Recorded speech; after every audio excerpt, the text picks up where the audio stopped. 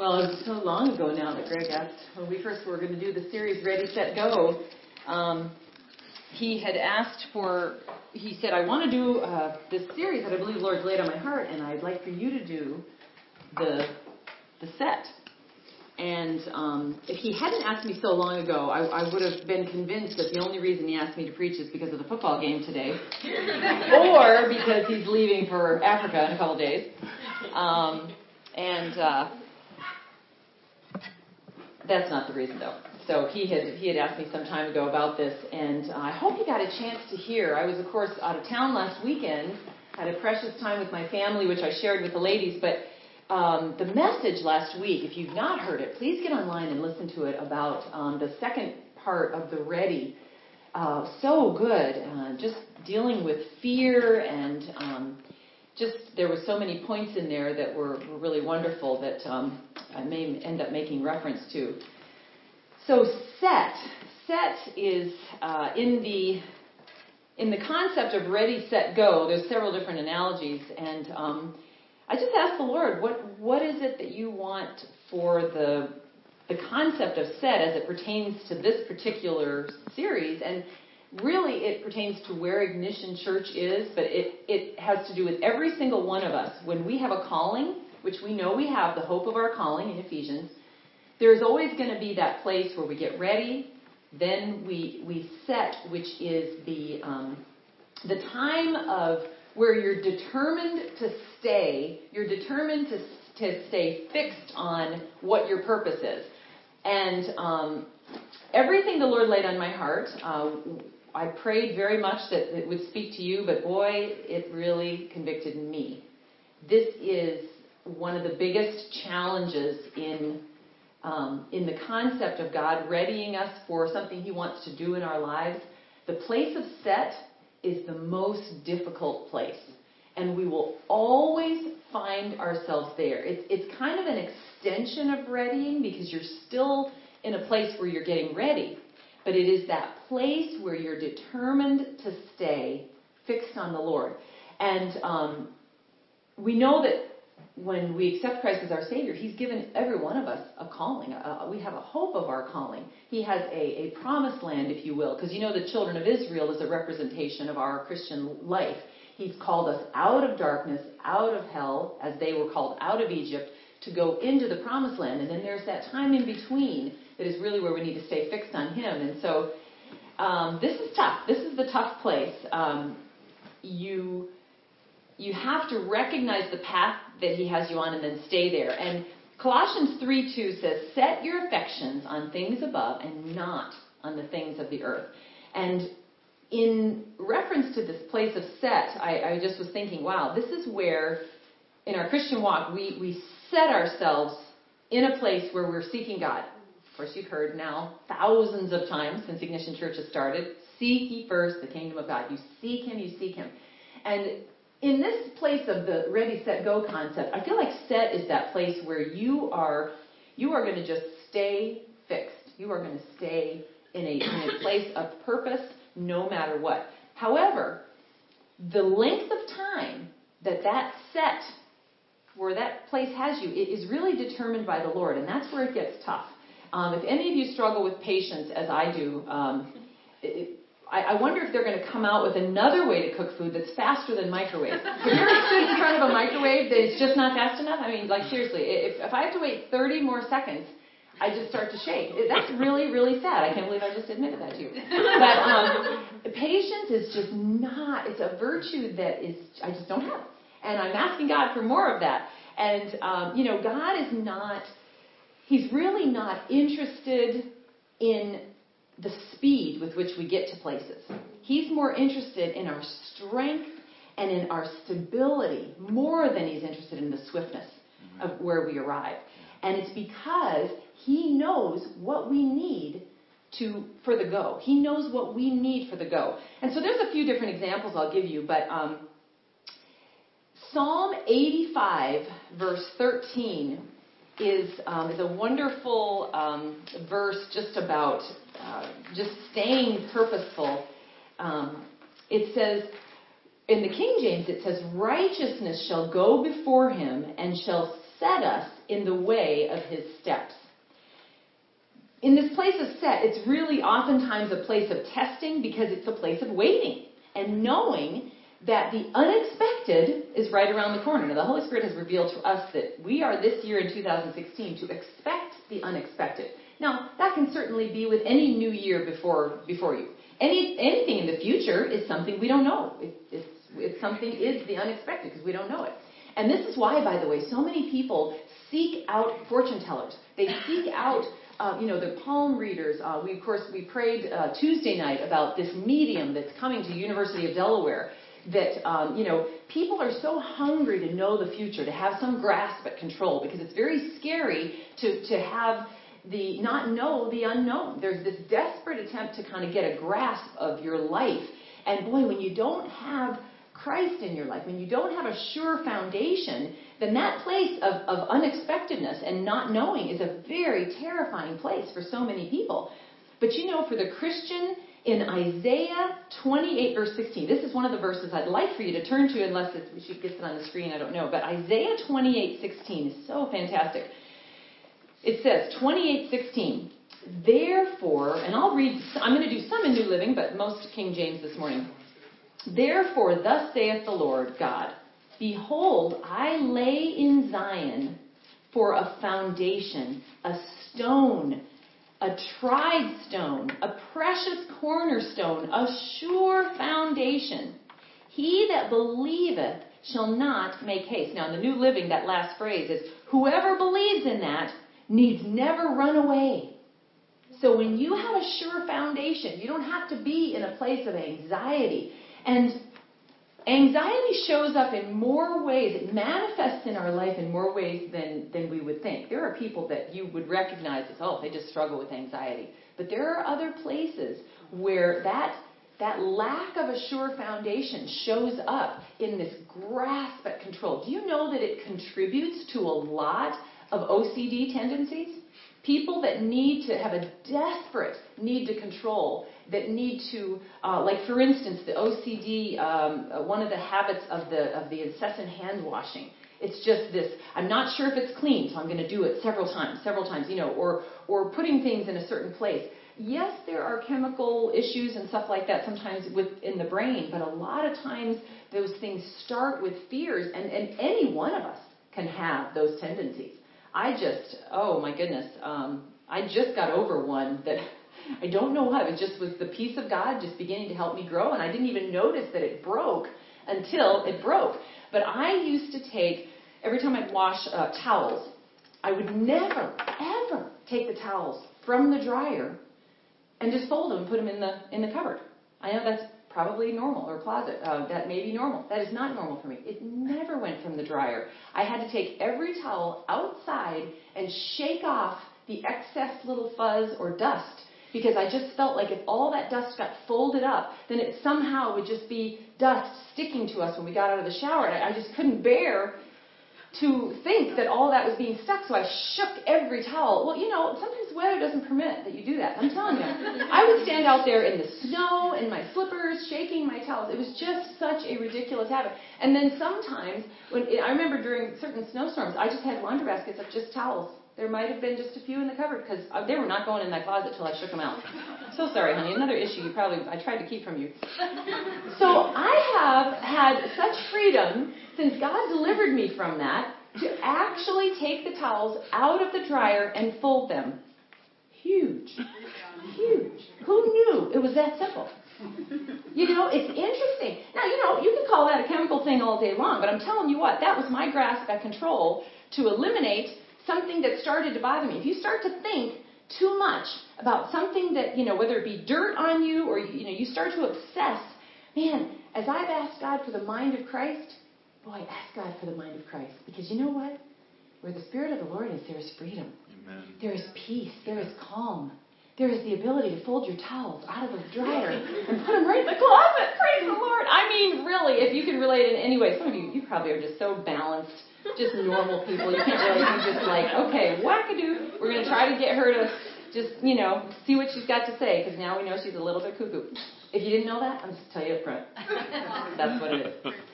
But we have a sure foundation, and I'm so thankful for that, because if I didn't have that rock to stand on, I could go in any kind of crazy direction. Some people, all it takes is one tragedy in their life, and all of a sudden, I've heard of counseling with various women through the years. I mean, women that won't leave their house after a certain situation. They just become completely just unable to function because of traumas that now, as Greg put it so well last week, these situations and circumstances then begin to train your flesh to respond to life through the lens of fear. And it's so dangerous. And boy, God, He loves us. And it is His love that covers us and removes the fear from our lives. But this place of being set is often a place of testing. And so we've got to know. And it's very easy to get impatient, to get restless, or even to take matters into your own hands. We want the quick fix. We want the shortcut, the on-the-spot situation. We want a sermon, a seminar, or an experience that will instantly resolve all of our problems, to remove any kind of temptation, to release us from all growing pains. But real maturity is the result never of just a single experience, but it's really a growth that is gradual over time. In 2 Corinthians 3:18b in the Message translation, 2 Corinthians 3:18, the latter part of that verse, it says, "Our lives gradually becoming brighter and more beautiful as God enters our lives and we become like Him." It is so fantastic. In Psalm 31, verse 8, in the New Living, is another one that it was just such a blessing as it pertains to this. The psalmist is saying to God, "You have not handed me over to my enemy, but have set me in a safe place." So God's plan is for us to walk in His peace, not based on our circumstances. You can have the most amazing peace in the most tumultuous, difficult circumstances when you are setting your affection on the things above, when you are walking and seeking the kingdom spirit realm. So there's an example that was given, in terms of God wanting strength over speed, that I read about in The Purpose-Driven Life that I thought was really interesting. When we worry about how fast we grow, God is actually concerned about how strong we grow. And Lane Adams, an author, once compared the process of spiritual growth to the strategy that the Allies used in World War II to liberate islands in the South Pacific. First, they would go in and soften up the island. They would, by weakening the resistance, by shelling the enemy's strongholds with bombs from offshore ships. And then next, a small group of Marines would then invade the island and establish what's called a beachhead, a tiny fragment of the island that they could control.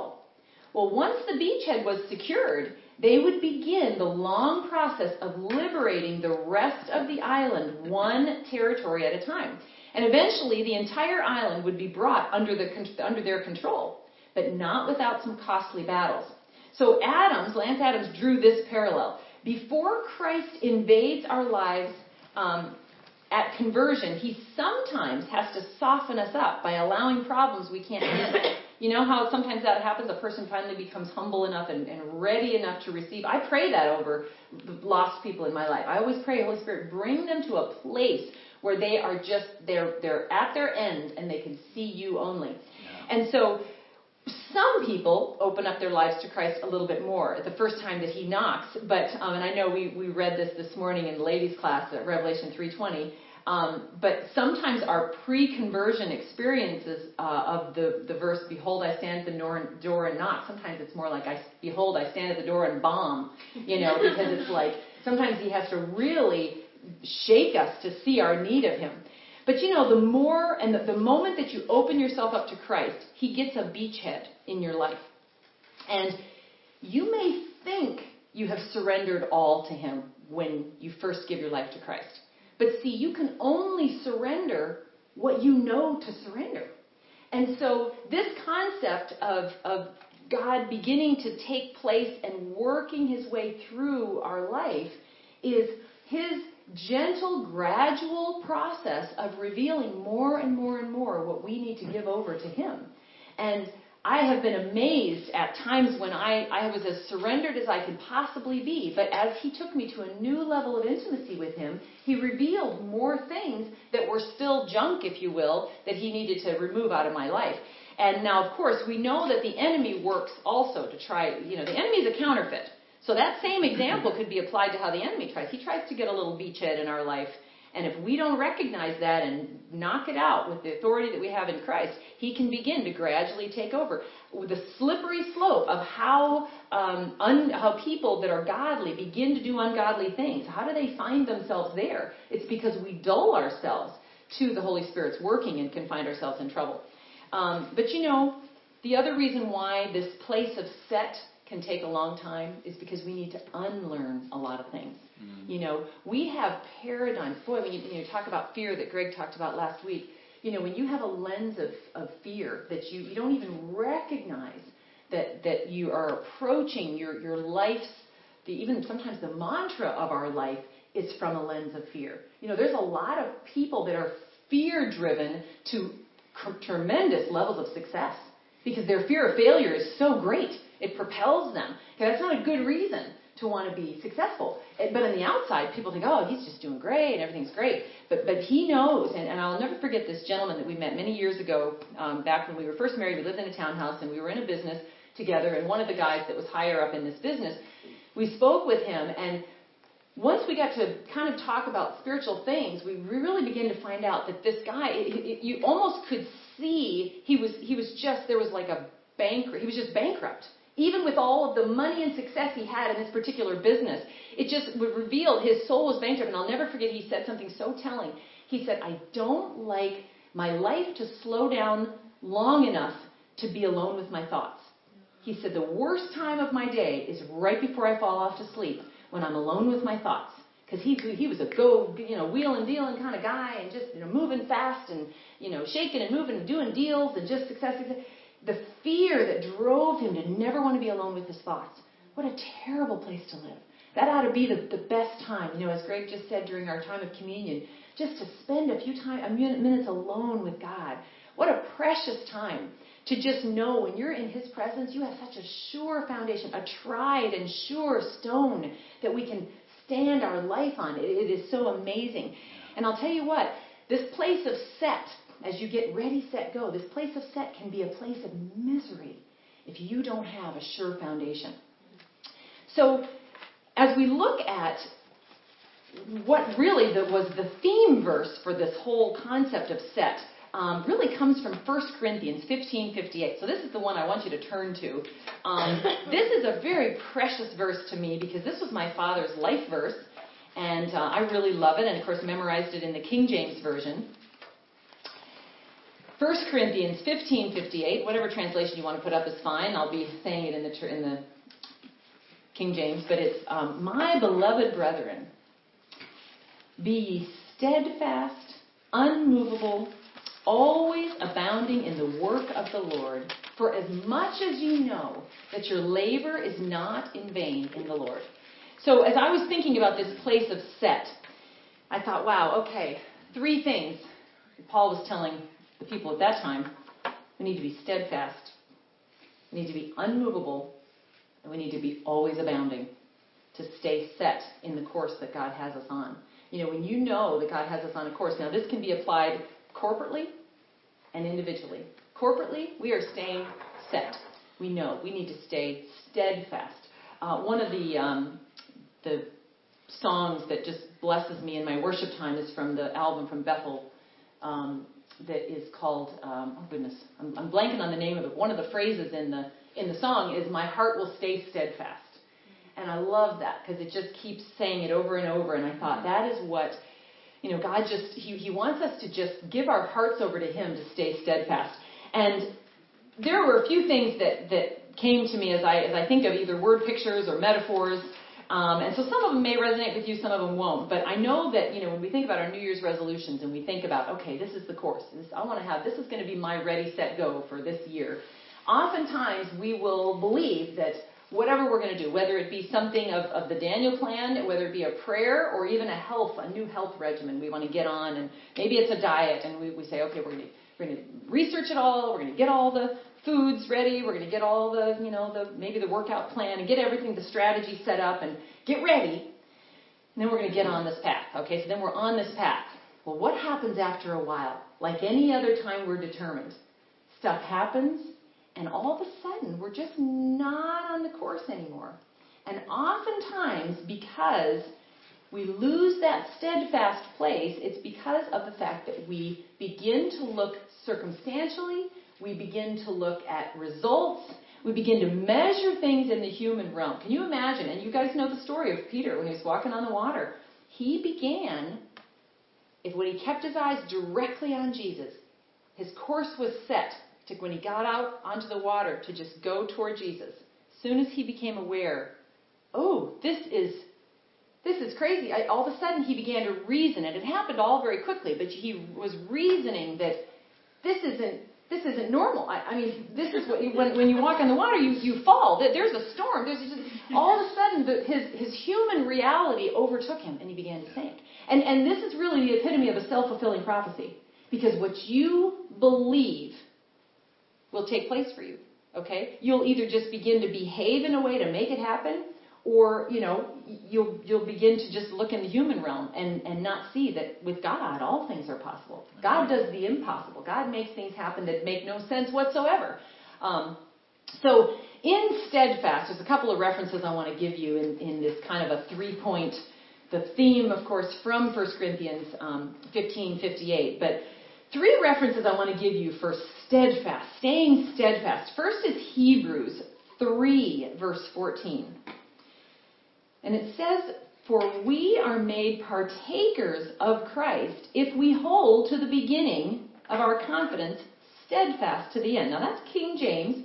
There's one, I'm going to read this in the New Living too, because I loved it in the New Living. It says, "For if we are faithful to the end, trusting God just as firmly as when we first believed, we will share in all that belongs to Christ." Amen. So think about when you first accepted Christ. You had enough faith to know that if I ask Jesus into my heart, I am saved. Okay, when you accepted the Lord, you believe that.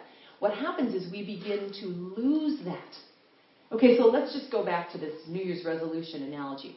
You believed enough in this new regimen that you want to put together that you maybe financially sacrificed, got the food, maybe even bought a workout equipment, maybe even spent some extra on doctor's appointments to get yourself all ready to go. Do you believe it 3 months in as much as you believed it to make the sacrifice and make the decision at the beginning? See, this is what happens to our faith. All of a sudden we begin to reason, I'm just not seeing results. I don't know. It's not what I thought it was going to be. It doesn't feel the same. I mean, is it really the right thing? And we begin to doubt, and I didn't think it would hurt so much. And I think I've told you this before, but I had to laugh when we were starting the fast. Yvonne came into the room and into the kitchen, and she says, I think that God is telling me that I should go on this fast. And she paused and she said, but then I got hungry. And I thought, isn't that just true? We don't stay set, because as soon as we face any kind of adversity, we begin to doubt or reason or think that, I was going to do this for the Lord, but then, life happened, and, I don't know. It's I'll tell you, the best time, anybody can start a diet when your stomach's really full, especially when your stomach is sick. Oh man, now you're ready to diet for like the whole year 2016. I am so ready. Do you know how quick your stomach empties out? Hello. Very quick. And all of a sudden it's like, you know what? Pass that over here. Another round. It's just funny how that happens. And a lot of the physical is an example and kind of an analogy, a metaphor for the spiritual. But when we stay faithful, trusting God, we get to share in all that belongs to Christ. That is so awesome. The other verse for steadfast is Hebrews. Again, it's another Hebrews, just a few pages over to 6:19. Oh, I am old school to say pages. I realize some of you are on your electronic devices, but some of you have pages. So you can turn over a few. In verse 19 of chapter 6, it says, which hope we have as an anchor of the soul, both sure and steadfast. Man, we need Christ to be our anchor. And if there's anything that has kept Greg and I moving forward in this time of being set, is that we know that God has told us to do this. Yes. And if you do not think there are days many, many, many days in our flesh when we wake up and say, what have we done? Then you must not think we're human, because of course that happens. Of course that happens. And God is so gracious to allow some of our most down days to not occur at the exact same time. Praise the Lord. So that we can begin to encourage one another. But of course that happens. And what I'll be sharing later, not today, is just as it pertains to, not giving up sometimes when the hardest resistance comes. Because boy, you get tempted. But see, this is the time when the Lord gets to see, and others too, is this calling of God? Or is this calling the result of whatever, some wonderful new epiphany that was in conjunction with a really good cup of coffee? You know how you sometimes just feel like, wow, the world is all just at a good place. That's when people like to set their New Year's resolutions. It's either in their low lows, they're ready to turn over a new leaf, something's got to be better than this, or it's in their high highs. I just want to conquer the world this year. That's not what God's looking for. He's looking for, do you want to obey me? Are you going to trust me? Amen. And it is in these times of the set that we find out both who we are and who God is, and how much we're trusting. Is He our rock? Is He our anchor? Is He our sure foundation? Boy, I have found that out to be the case. And God has become more powerful in my life as this set time has gone longer than I ever imagined that it would be. It has just been amazing how much He has revealed to me about His awesome power. And you know what? He's the one that knows how much that needs to be revealed. Right now, you would sit here and go, but I love Jesus so much. I love Him. I'm following Him. Only God knows how much we are ready. Only God knows what we are equipped for. And those of you that have children, I remember both, of course, with Yvonne, I have a young one, but I've had two only children because of the gap between them. And I'll remember times when Brooke would just, yes, I can handle this. Yes, I'm ready. I'm just ready, Mommy. I want this. I can do this. And you're just thinking, oh, if you could just know what you don't know. Like you're looking at her as a child thinking, if you could just know that with everything in you, you just believe that you're ready for this, that you can handle this, that everything's good. And the young kids, they just think they're so mature. And don't we? We just think we're so mature. Lord, I can handle this. Bring it on.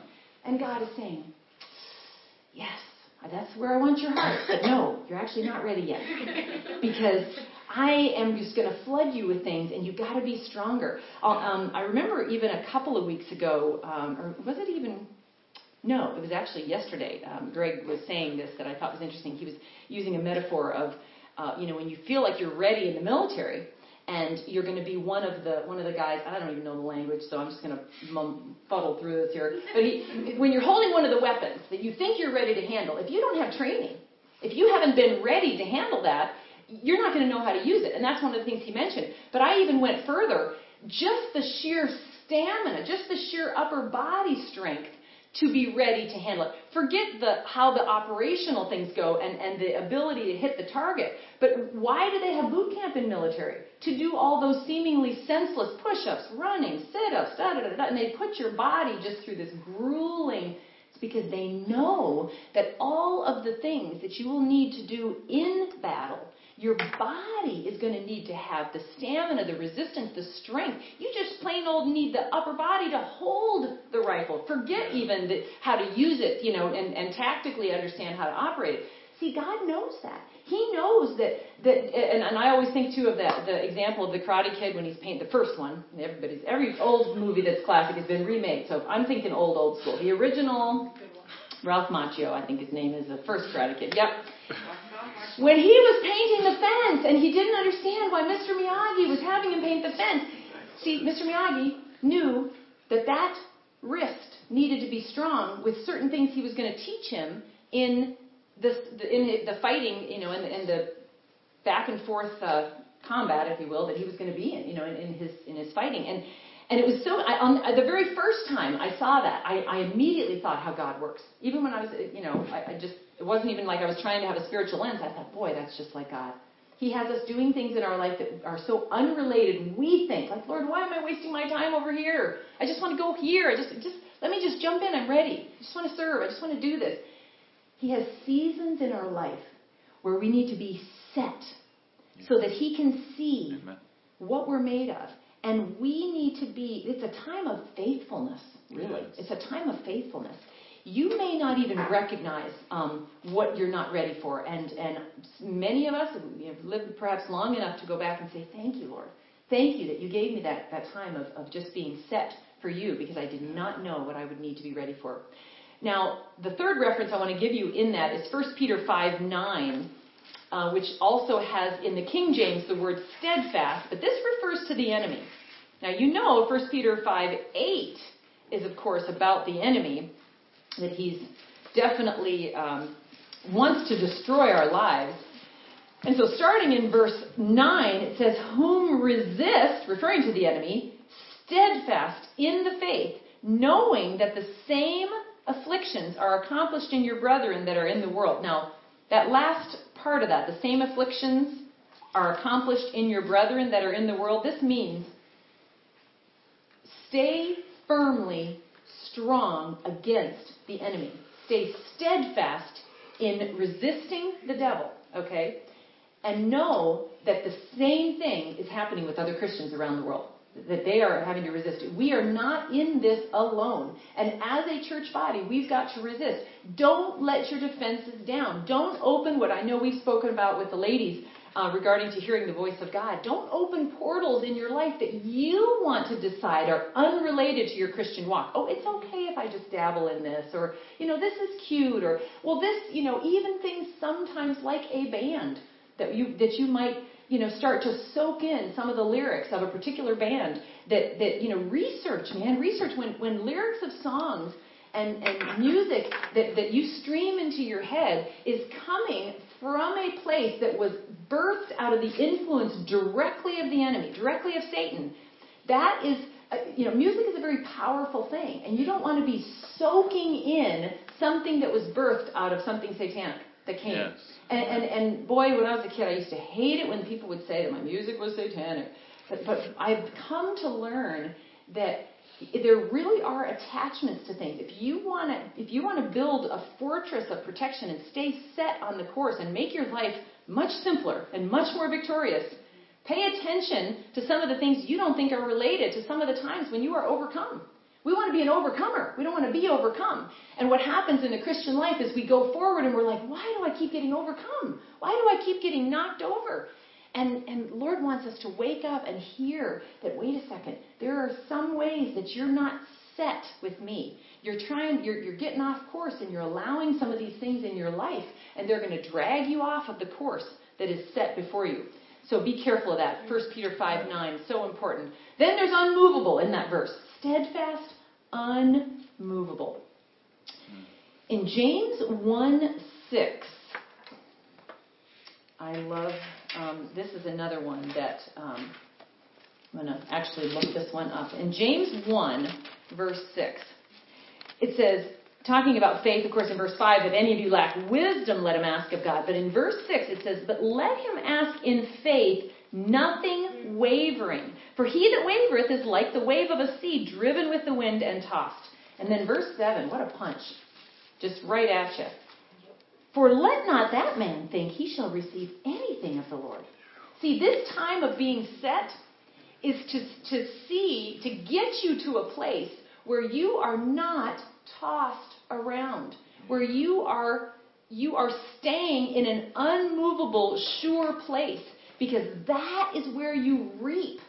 Okay? You'll reap so many benefits. I love the Galatians 6:9, which is, we're going to actually get to that in a minute, but it talks about, you're going to reap what you sow, and don't be weary in that well-doing, for in due season it is going to come. You will reap if you faint not. Okay, so this time of set, don't faint. Yes. Now, if you look in, and you can turn there if you want to, but at the very least, make mention of it, because it's a fantastic part of the journey when the children of Israel came out of Egypt. In Exodus 17, they had come out, and they just had been through so much. I mean, they were beaten down after being oppressed by, Egypt. And I think of this as such a picture of somebody that's just gotten saved and their life is a disaster. It's just a mess. Things are falling apart. The Lord saves their soul, brings them out of their Egypt, and they're starting out. And they were really struggling. And in this story here, it's starting in verse 8, talks about the attack of the Amalekites. But just before that, the Israelites were really struggling because they were basically testing the Lord, going, man, are you even with us? Are you even here? Like, this is supposed to be so great. We're following Moses out. We're trying to, go into this promised land with milk and honey, milk and honey, milk and honey. It's all we hear. How good is this really going to be? Because this part rocks. Like, the wilderness, like, this is not what I signed up for. And you see this battle throughout where they are struggling. Well, right after that, they're all of a sudden they're now in a place where they're being attacked again. Have you ever had that happen in life where you just, you're like, okay, the Lord is with me. He's just given me an assurance of His love for me, and He's given me a hug spiritually, so to speak. And then now I turn, and I got the enemy hitting me again. And this time, when the Amalekites were a nomadic tribe that were they killed for pleasure. One of the greatest insults you could say to an Israelite is that they were a friend of Amalek. It was a nasty group of people. And the Lord, allowed, they were coming to get the Israelites. And so Moses, by the way, this is where the first mention of Joshua comes into play. We later find out how powerful he's going to be on the scene. But this is where we first begin to see him.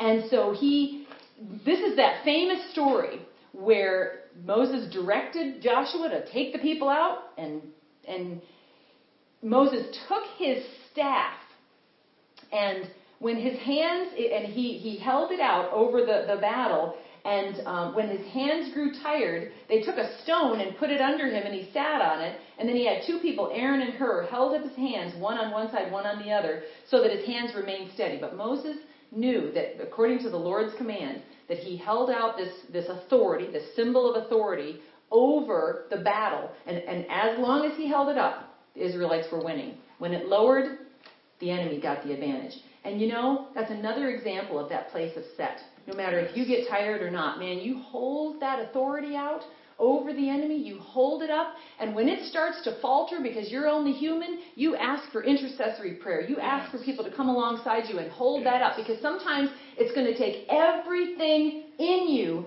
to stay in that place of set. This is a make or break. You don't want to go back and start again with the beginning of ready.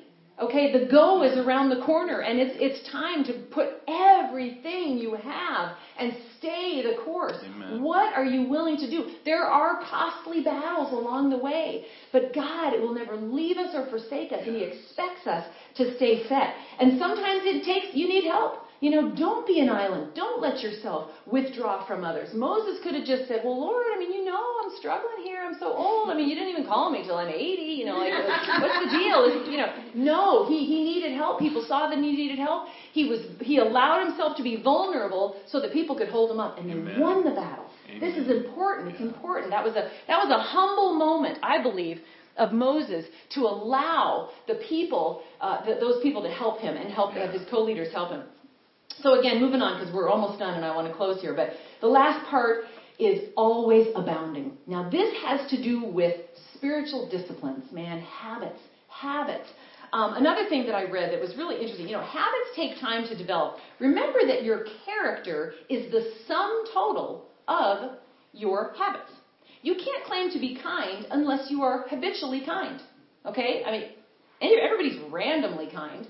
That's such a randomly kind person. Okay, are they kind or not? If your husband is only faithful to you most of the time, he's unfaithful. How many times does he have to be unfaithful to be unfaithful? He's either faithful or he's not faithful, because his character is the sum total of his habits.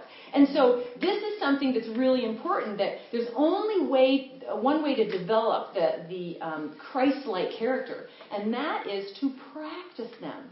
So in 1 Timothy 4:15 is a great verse for that. It says, practice these things, devote your life to them so that everyone can see your progress. You want to develop these habits that are going to be a testimony of your life. This has to do with faithfulness. Are you somebody spiritually that people can count on? It's interesting how easily offended that we get. And I grew up in a church where it was a little bit off balance in terms of church attendance. You be in the church every time the doors were open. If you have the stomach flu, we will bring you a bucket. It's just kind of that feeling of I can't miss if I'm even sick or something. Now that's off balance. We know that. But it's interesting in society today that to encourage faithfulness in your attendance, even as a leader, there's a lot of leaders that take on leadership and then they don't show up for a month. We get offended if that's talked about in a church setting, but yet if your job expects you to, okay, I'm going to give you this job, but guess what? You need to be here. You get this week off. You can get X number of sick days. Work with it, okay? Because this is your job. We know that's expected. But yet with church, oftentimes we kind of are just like, well, if I'm having a good weekend and, if I'm able to get to sleep the night before and I'm able to get up, then I'll come to church. I have loved the discipline of having to serve because it sometimes does get me out of bed when I wouldn't otherwise be able to. Because let's face it, it's tough to get up. When you see those people that are faithfully, coming and faithfully, he's not a morning person, not even a little bit. And neither am I. This is something that you just stay the course. And there are times when it's like, Lord, I cannot do this. I cannot do this. So God, you're going to need to just do this. And there are also times where it's just not going to happen. And God's grace is wonderful and is great. And so, we can never let the enemy condemn us. When you go through tough times or when you go through, certainly if there is a situation with your job or you travel or you're ill, of course, I'm not talking about that. I'm talking about the times when you know before God. Nobody else should be your judge, but you need to know before God. Am I faithful? Am I somebody that the Lord can count on? That the Lord knows I am going to be obedient. I'm not going to make excuses to Him. See, because we can't. You don't want to be a servant of men. God sees the heart. And so our heart needs to be steadfast. And then what comes from that will be that. But when we begin to have this in the world, it's one thing to have it in the church. Be faithful in your job. Greg said it a few weeks ago. I know he was saying, be the employee at your job that people just go, wow, I want more of that. If that's what a Christian is, then I want to call churches to get my next group of employees. I want to interview with people coming out of that group because, wow, they get more work, done. There's a sweet attitude. They're more, just workable. Who is Jesus coming out of you to the people around you? This is important. Are you always abounding in the work of the Lord? It's almost like we give only that part of us to the do-goodism in the insulated circle of the church itself. Well, you're expected to do good when you come into the church, but what does it look like? Are you always abounding? Are you steadfast, unmovable, and always abounding in the world?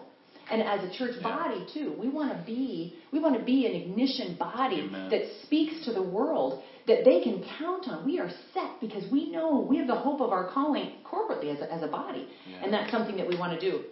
But habits do take time to develop. And so I was saying, I just want to make sure you had that verse, Galatians 6:9. And then lastly, the last verse is 2 Corinthians 13:4.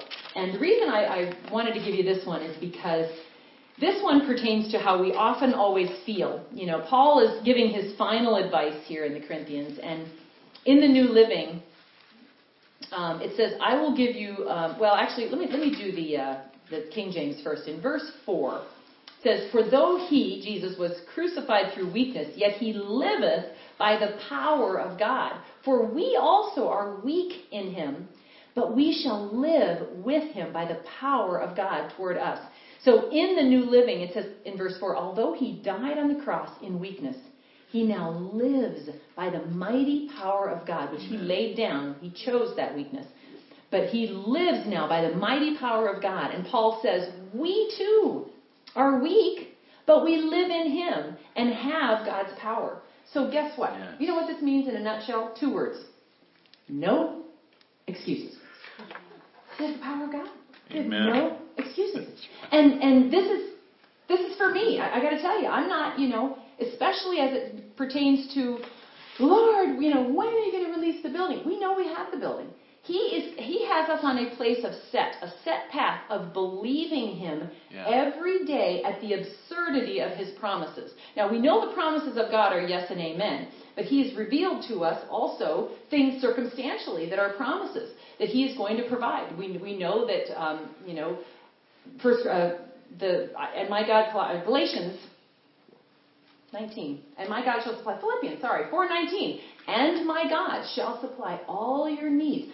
The Holy Spirit has revealed He will supply our needs, and He's revealed in some ways how He's going to do that. So when you are staying in a place of set, it is staying in a place of present active participle believing.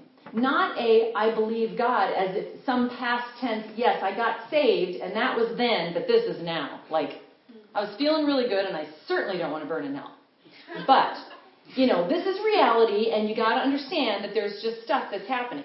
Isn't it weird? We separate that. No. There is the believing unto salvation, and then there's that active, present, participle belief. There's that daily, I wake up, and today I believe you, God. Yes. Today I believe you. Today I will be faithful. Yes. I will show you that you have the power to rule in me, which means that nothing is impossible with me. Because think about it, we face the impossible on some level every single day. If you've ever driven on 95, that is an impossible. How do cars even make it from one end to the other? There are just truly tested, I think I would even dare say there are some psychopaths on that road. And yet, we do. It's a miracle of God's provision. We have so many things that we can be thankful for. God's power works in us.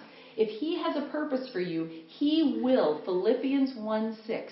He will, if He starts a work in you, He will be faithful to complete it. Okay? Yes. Unto the day of Jesus Christ. He is, if He starts it, He'll finish it. But we've got to believe it, because our lack of staying set with our excuses that, maybe, we give up.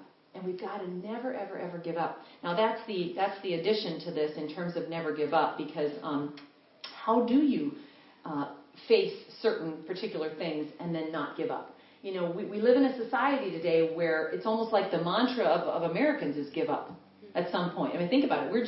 We're great starters. We're terrible finishers. Yeah. And that's something that ought not to be said of Christians. That's right. So what's the best way to show Jesus the world? Stay the course.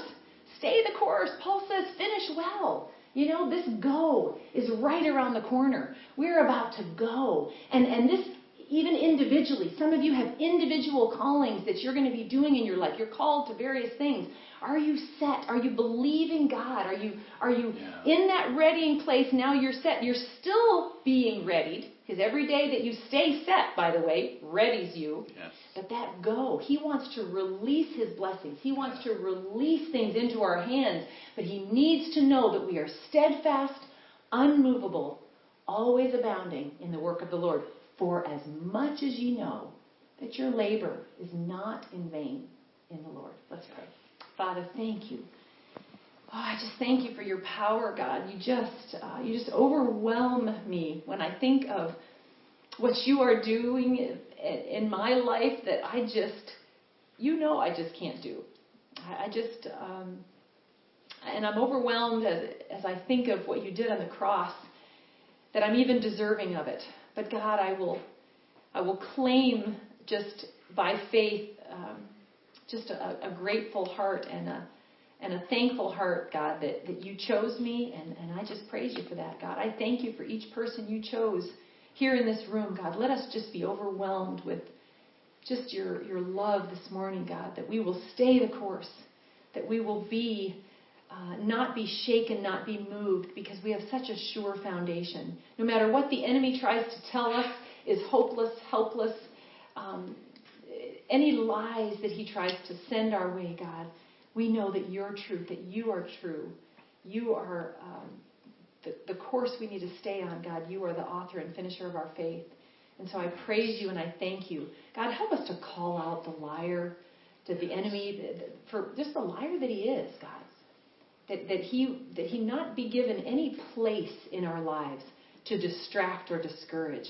Because, oh God, I know you want to bless so much. you are blessing Ignition Church, but as I look at the faces today, you want to bless every single one who's coming here, coming to a church in a house. God, they are seeking you.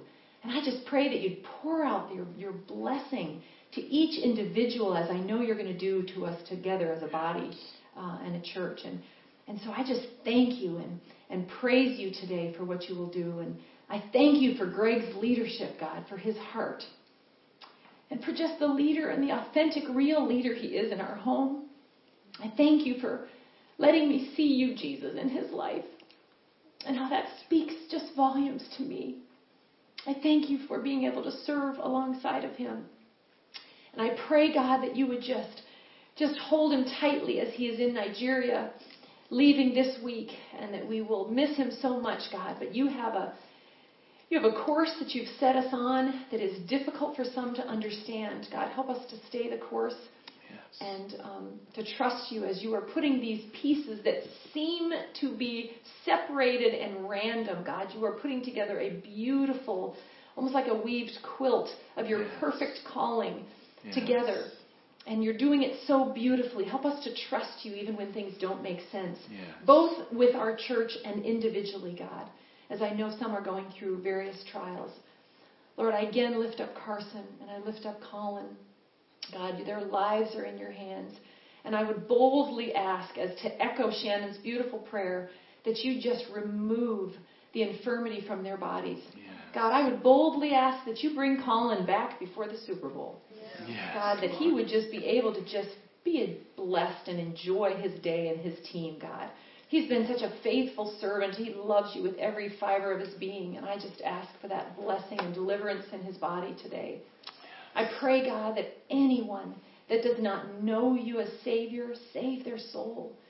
But God, anyone that is dulled their senses to letting you just rule and reign and set the course for their life, God, that they would just surrender to you this morning and just give you all that they are, all that they have.